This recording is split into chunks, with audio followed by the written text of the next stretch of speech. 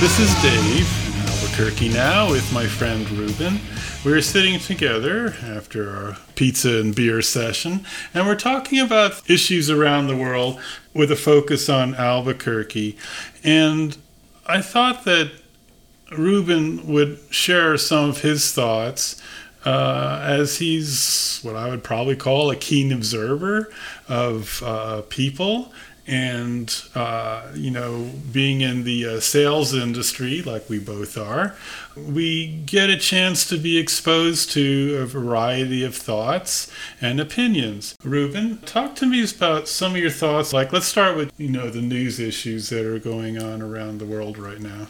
Yeah, so one thing I find interesting is the news' tendency to shift from one issue to the next, even when the previous issue still exists. Take, for example, COVID. For a while, every night, all the newsreels were about COVID and how many COVID cases, hospitalizations we've had, etc. For about a year and a half, 2 years, then when the war in Ukraine started, that took over the news waves. They were no longer talking about COVID, even though COVID still exists. The war in Ukraine was the new focus. Yeah, I really don't think that they thought that president out there in Ukraine, Vladimir Zelensky, was really going to be anything.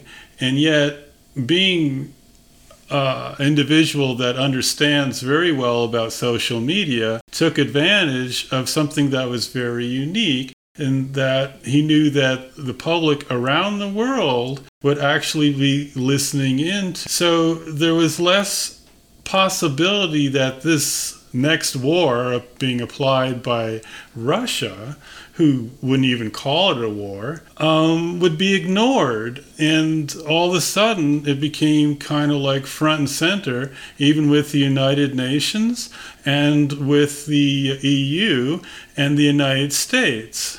Some people think that, President is a little crazy for pouring so much money into this state that's not much larger than the state of Texas. And yet, we're in a very unusual wartime situation. I mean, it's not like Vietnam, and it's certainly not like Afghanistan. We don't have boots on the ground. Our people aren't getting hurt. And yet, we're still in a war that some of us might even call a virtual one, because we're being held to the fire of what's being created that's threatening our very way of life all the way around the world in one variety or of another. I never thought I would live to see the day that war is broadcasted live via TikTok and Twitter. That's something wild, even as someone who borders between Gen Z and Millennial that essentially grew up with social media and social media technology. But it does allow us to essentially see what's happening and what unfolds like live, and allows us to see, I would say in a way it kind of cuts down on the ability for any site to hide anything, because we're seeing live what happens. Like you can't cover up a Twitter live feed of a bombing very easily, that's for sure. Right, like all this war is now being covered by drones. And we're seeing almost every day being bombarded all these images that are pretty horrific. And it can't be well hidden anymore. You're absolutely correct. It does create an interesting precedent to see how social media plays a role in future conflicts. Yeah, I mean, I'm thinking about how the news shifted towards baby formula now.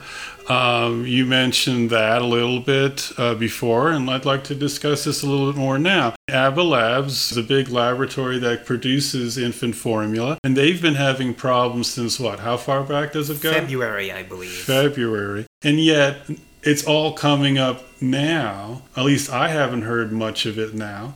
And it seems like that's bigger than a world war. I think part of the problem is that there's a lot of babies that need special types of formula. They can't just have like any old generic baby formula. And because of the shortage, some of them are getting sick and possibly dying because they can't get the nutrition that they need, which that is terrible. You know, it's interesting how it's showing up now. I'm not quite sure how that happened. Right, and we're looking at the news always expressing how high the prices for gas are, and yet no one's really talking about how the oil companies are being held to task for taking advantage of the world situation. When Biden coordinated around the world with all the hydrocarbon reserves and poured that into the what they call the World Bank of Hydrocarbon, and got everybody to do their part, still the prices went up. So it had nothing to do so much with the lack of oil available, but it was what the oil companies were dictating that they wanted to charge. And yet that understanding, although alarming, seems to not have much coverage in the news. Not much discussion is going on there. I remember reading in the newspaper recently, I didn't only got as far as the headline, but it's talking about how a gas station was in trouble for price gouging. These massive companies still have so much power over setting the price for something as essential in American culture as fuel, because if you can't afford fuel, how are you going to get to work to make the money to get the fuel? It's kind of like the snake eating itself. Yes, and Albuquerque is spread really wide apart. I mean, it doesn't pay to buy brand new tires, for example, because you're going to go through them really fast, whether they're new or whether they're used. So it becomes an issue of, well, how much do you want to pay for the tires for your car that you know you're going to replace in a year and a half or two anyway, depending on how you drive. So yeah, it really matters how much it goes into our tank and how much of our pay is going for our car. And the question I always ask in my mind, in a kind of a euphemistic way, is what is going to be paid for first? Food to keep us sustained, or gasoline for our cars? I have a few coworkers that are somehow able to Uber or take some sort of form of public transit to work, which they're able to do because they live nearby. For people like me who lives on the other side of town, taking public transit would take prohibitively way too long, 2 hours maybe, busing back and forth to get to work, or taking an Uber, which if an Uber would cost, like a 2-mile Uber would cost me $11, oh man, imagine how much like a 17-mile Uber would cost two ways, so like 30 miles. That would add up very quickly, which, you know, why so many of us, at least in places like New Mexico, need cars since our public transit is so poor. Well, I know they're trying to make the public transit better. I mean, at one point, the only public transit there was the buses going back and forth for the Sunport. And so things have improved. But you're right, public transportation really has to improve way faster than I think that what the city of Albuquerque has really planned on in their urban development. And that's going to be a lot of issues. You know, one of the things that leads my mind to thinking about is, you know, the idea is that should America make more of their own stuff and be less dependent on other countries? That's been a question that's been going on for, you know, a long time. The arguments that are coming out range from companies who are basically talking about their issues and maintaining being a company, and all the way down to what they think is going to happen at the consumer level. I mean, I hear anything from manufacturing to wage issues. The main argument is, oh, but we'll have to raise prices and pass that on to the consumer. I highly doubt that if McDonald's workers were paid a little more, that the Big Mac would actually have to go up like an extra dollar to compensate. Or even if we pulled more of our manufacturing over stateside. I mean, part of the reasons for all the supply chain issues is because we rely so much on other countries, and when another country has to go on lockdown, that kind of screws over literally everyone else. Yeah, that's what they call blockchain supply issues. And really, I think that issue is a lot deeper than what we're being told as the consumer. What a surprise. And it's almost to the point of being a loss leader by itself, because when you look in comparisons like companies like Tesla, Apple, Walmart, they announce that they don't seem to have these Terminator issues, and yet motor car companies like Ford, Chevy, seem to have more problems with parts supply than ever. Yet in reality, this has been an issue since the mid-60s when the automakers closed down plants in Michigan, and it has never really come back from that time. They would rather have parts being manufactured overseas and then, reap a larger profit in selling the cars back to us. So the question that I'm wondering about, that you talked about briefly, is, are we in a dystopia right now? Is this a scary time? To a certain extent, yeah. I would imagine that there's been a period in most generations where they thought or experienced living in a dystopia. Back in the 30s, people in the Great Depression were living in dystopian times, World War II, so on and so forth throughout history. But definitely in the modern era, I would say, yeah. As a sales associate, part of my responsibilities is trying to upsell and sell warranties on products to people. It's under the planned obsolescence. You buy something that's cheaply made, knowing that it's going to break, so you buy a warranty in order to make up for that, as opposed to just making a better product that's supposed to last longer. When I ask a customer whether or not they want to buy a warranty, sometimes they would rather, when I give them the option between either buying a warranty or giving a $5 donation to a local school or to a local firefighter, for example, a lot of the times they'll actually choose the donation and reject the warranty. It's almost as if their desire to help others, or the sense of feeling part of something bigger that you get from that, overrides buying something that's going to protect your new mouse that you bought, for example. The value in helping others is stronger than the value of the product you just bought, almost. Yeah, they feel that the product should have quality enough to stand up on its own without having to have a warranty attached to it. Yeah, I totally agree. So you mentioned about, people feeling like in control and want to be able to give back. The idea of really making a difference in their own small little part. So a question that I think I'd like to explore a little bit, yes, is that you said, even when people get together in large groups and organizations and make a really big stink, have things really changed? I mean, in policy, we talk about Black Lives Matter and, have cops really gotten the message? Many people would say no. So what is bringing awareness really all about? At least on the internet, whenever the new next national tragedy happens, sometimes people's response is, oh, thoughts and prayers. And while on the surface that functionally does nothing, sometimes it might be all that people can do. Even if you go to a protest or 2 or 3 or 5, how much really happened when the next week later you hear that the next tragedy happened either in your town or the next town over? Yet at the same time, those protests you were part of were widely televised. Everyone saw them. Everyone hopped on social media to give their opinion. Everyone either agreed or disagreed and fought it out in the comments section. Yet that next tragedy just happened. Even look at the Buffalo shooting up in New York. This is just the latest in a trend that's been increasing for the past several years. People will go in a cycle. The tragedy happens. Everyone talks about it online, says, oh, this is terrible, we should do something. They'll organize, they'll protest, people will talk about the protests die down, and then the next thing happens. Ad nauseum, essentially. So last year I graduated with my bachelor's in psychology, but as of this fall or summer, I'm going to be starting my master's program in education. I'm going to be teaching history. So that's definitely going to be an interesting experience. I'm looking forward to it, especially a lot of my background is in sociology, and I kind of look at history through the sociological lens, through conflicts between different groups, why different groups do what they do, that sort of stuff.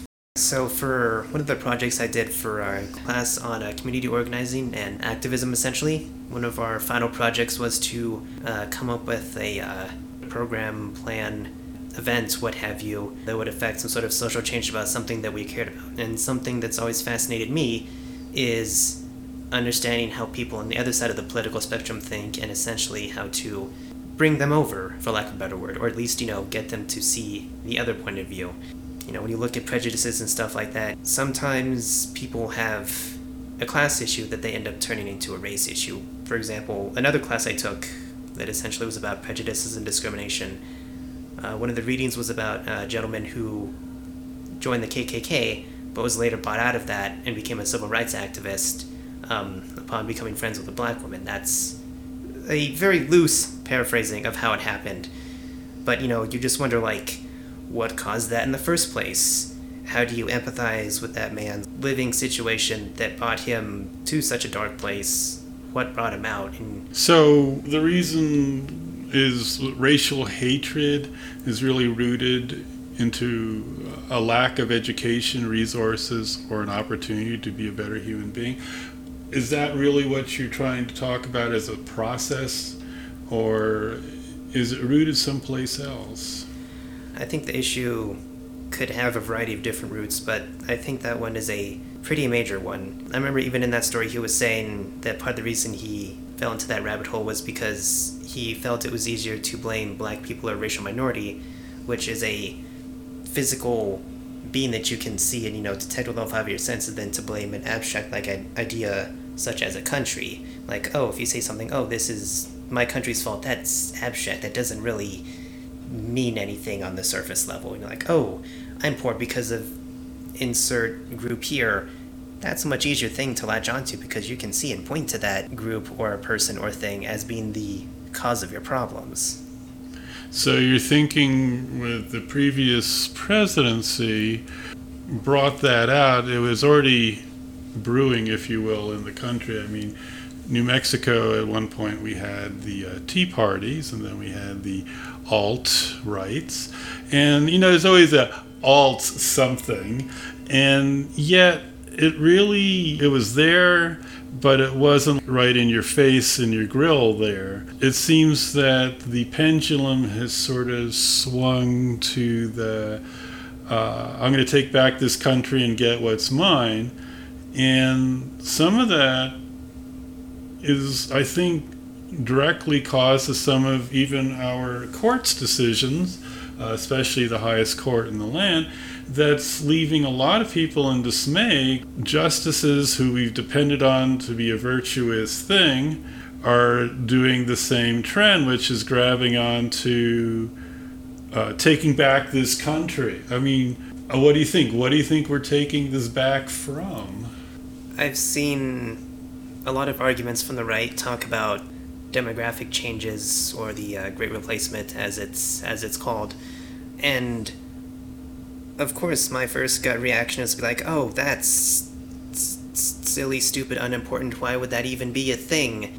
But I guess if you really try to put yourself in their shoes, if you're used to living life a certain way and all of a sudden all of that changes and you essentially are forced to relearn things, even if the things that you're relearning are for the better, even if all these things are ultimately to make society better, in a way I could understand why seeing a bunch of societal changes at once might cause your standard conservative a sort of whiplash, for lack of a better word. Yeah, I wonder if I don't know if altruism is really the right word, but it has to do with the thought our intrinsic values seem to be shifting, and awareness of that is making people really uncomfortable. I mean, I was looking recently at the Facebook site of all the people who had died because of the COVID illness, and I was shocked to realize that the majority of them had never been immunized or even had wanted to. And, it's sad because, you see all their smiling faces and realize that, they had a whole lot of life ahead of them. And yet everybody, I think, in Albuquerque especially, I look at that because I live here, can point to someone who has had COVID. And some have been very sick because of that. In fact, UNM right now is really shifted in how they take care of you in the emergency rooms. And I think a lot has to do with the COVID. I mean, no longer do you get yourself a little slot or a cubicle with a bed, but you're put into a community room. And, they sort of bring you into their little offices, and they're call themselves mini providers. So they have their whole word structure and everything built around the fact that they don't have enough resources to actually adequately treat you and keep you separate from other people who are sick. And it's unfortunate that we've had to make these kinds of changes to reflect something that really is making the world very unhappy and uncomfortable. And so I'm wondering if some of this racial hatred is stemming from that unhappiness. Yeah, I mean, on the COVID note, I've seen like news reports and stories of people who had COVID who didn't get the vaccine. Some, of course, were like, oh, hey, can I get the vaccine now? And of course, unfortunately for them at that point, it's sometimes too late. But I've seen a few where, even as they're on their bed with COVID, when asked if they would get the vaccine, they still wouldn't get it. I think part of it comes down to, like earlier with the sudden change of values. We Americans, pride ourselves on our individualism, our ability to do our own thing, essentially, and being told that we have to get a shot or have to wear a mask kind of flies in the face of what we would consider American values, even if that thing ultimately is for our own good. I'd imagine if you grow up in an environment where that is a highly valued value or trait, anything that would threaten that, even if it ultimately is for the best, could seem like an insult of sorts. So you're saying in some way people are dying for their values, like it's some kind of war that's challenging democracy. Is that what I heard? I mean, is that right? That's how I imagine they view it as. Of course, even the problem with that is it's not even a issue of individual freedom, because with the pandemic, the virus spreads to others. So even if you are insistent on asserting your individual rights or what have you to not get vaccinated, you are still putting others in danger, which is where I guess that argument kind of falls apart. Yeah, I'm sure there's a lot of reasons for these decisions, and that's probably a wider discussion than what we can do tonight.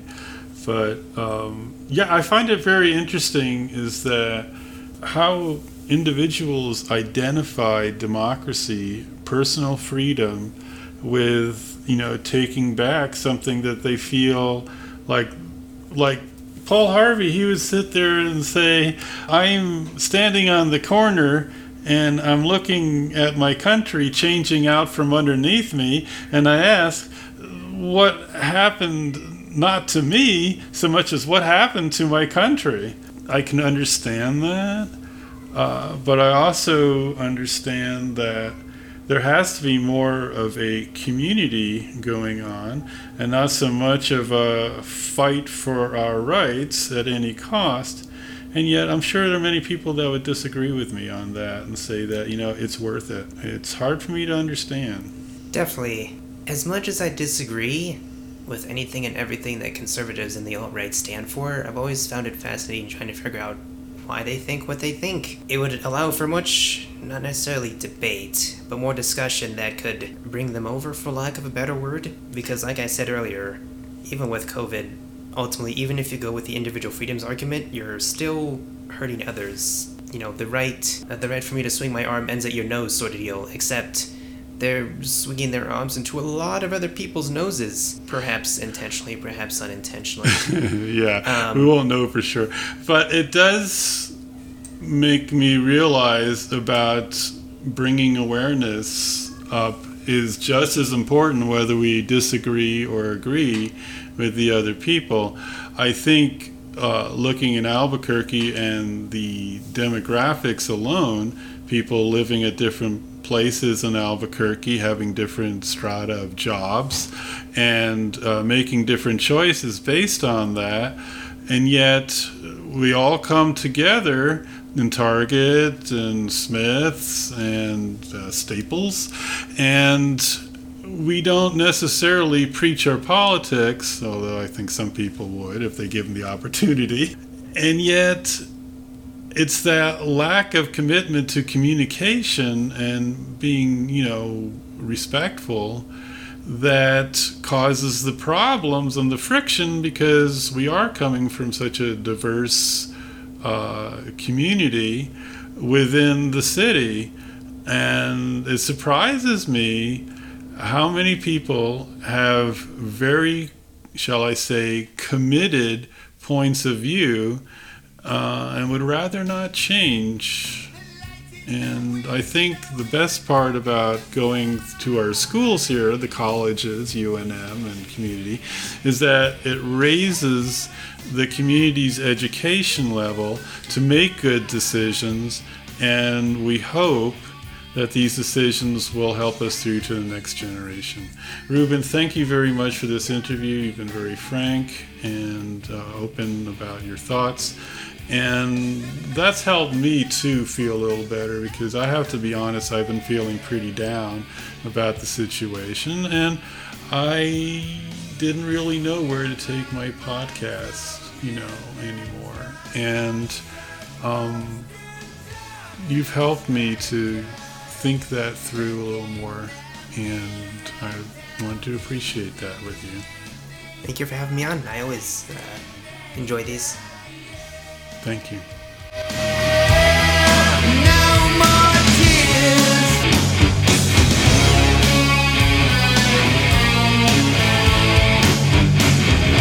Just a hand in the bush, in the bush, in the bush, in the bush, in the bush, in the bush, in the bush, in the bush, in the bush, in the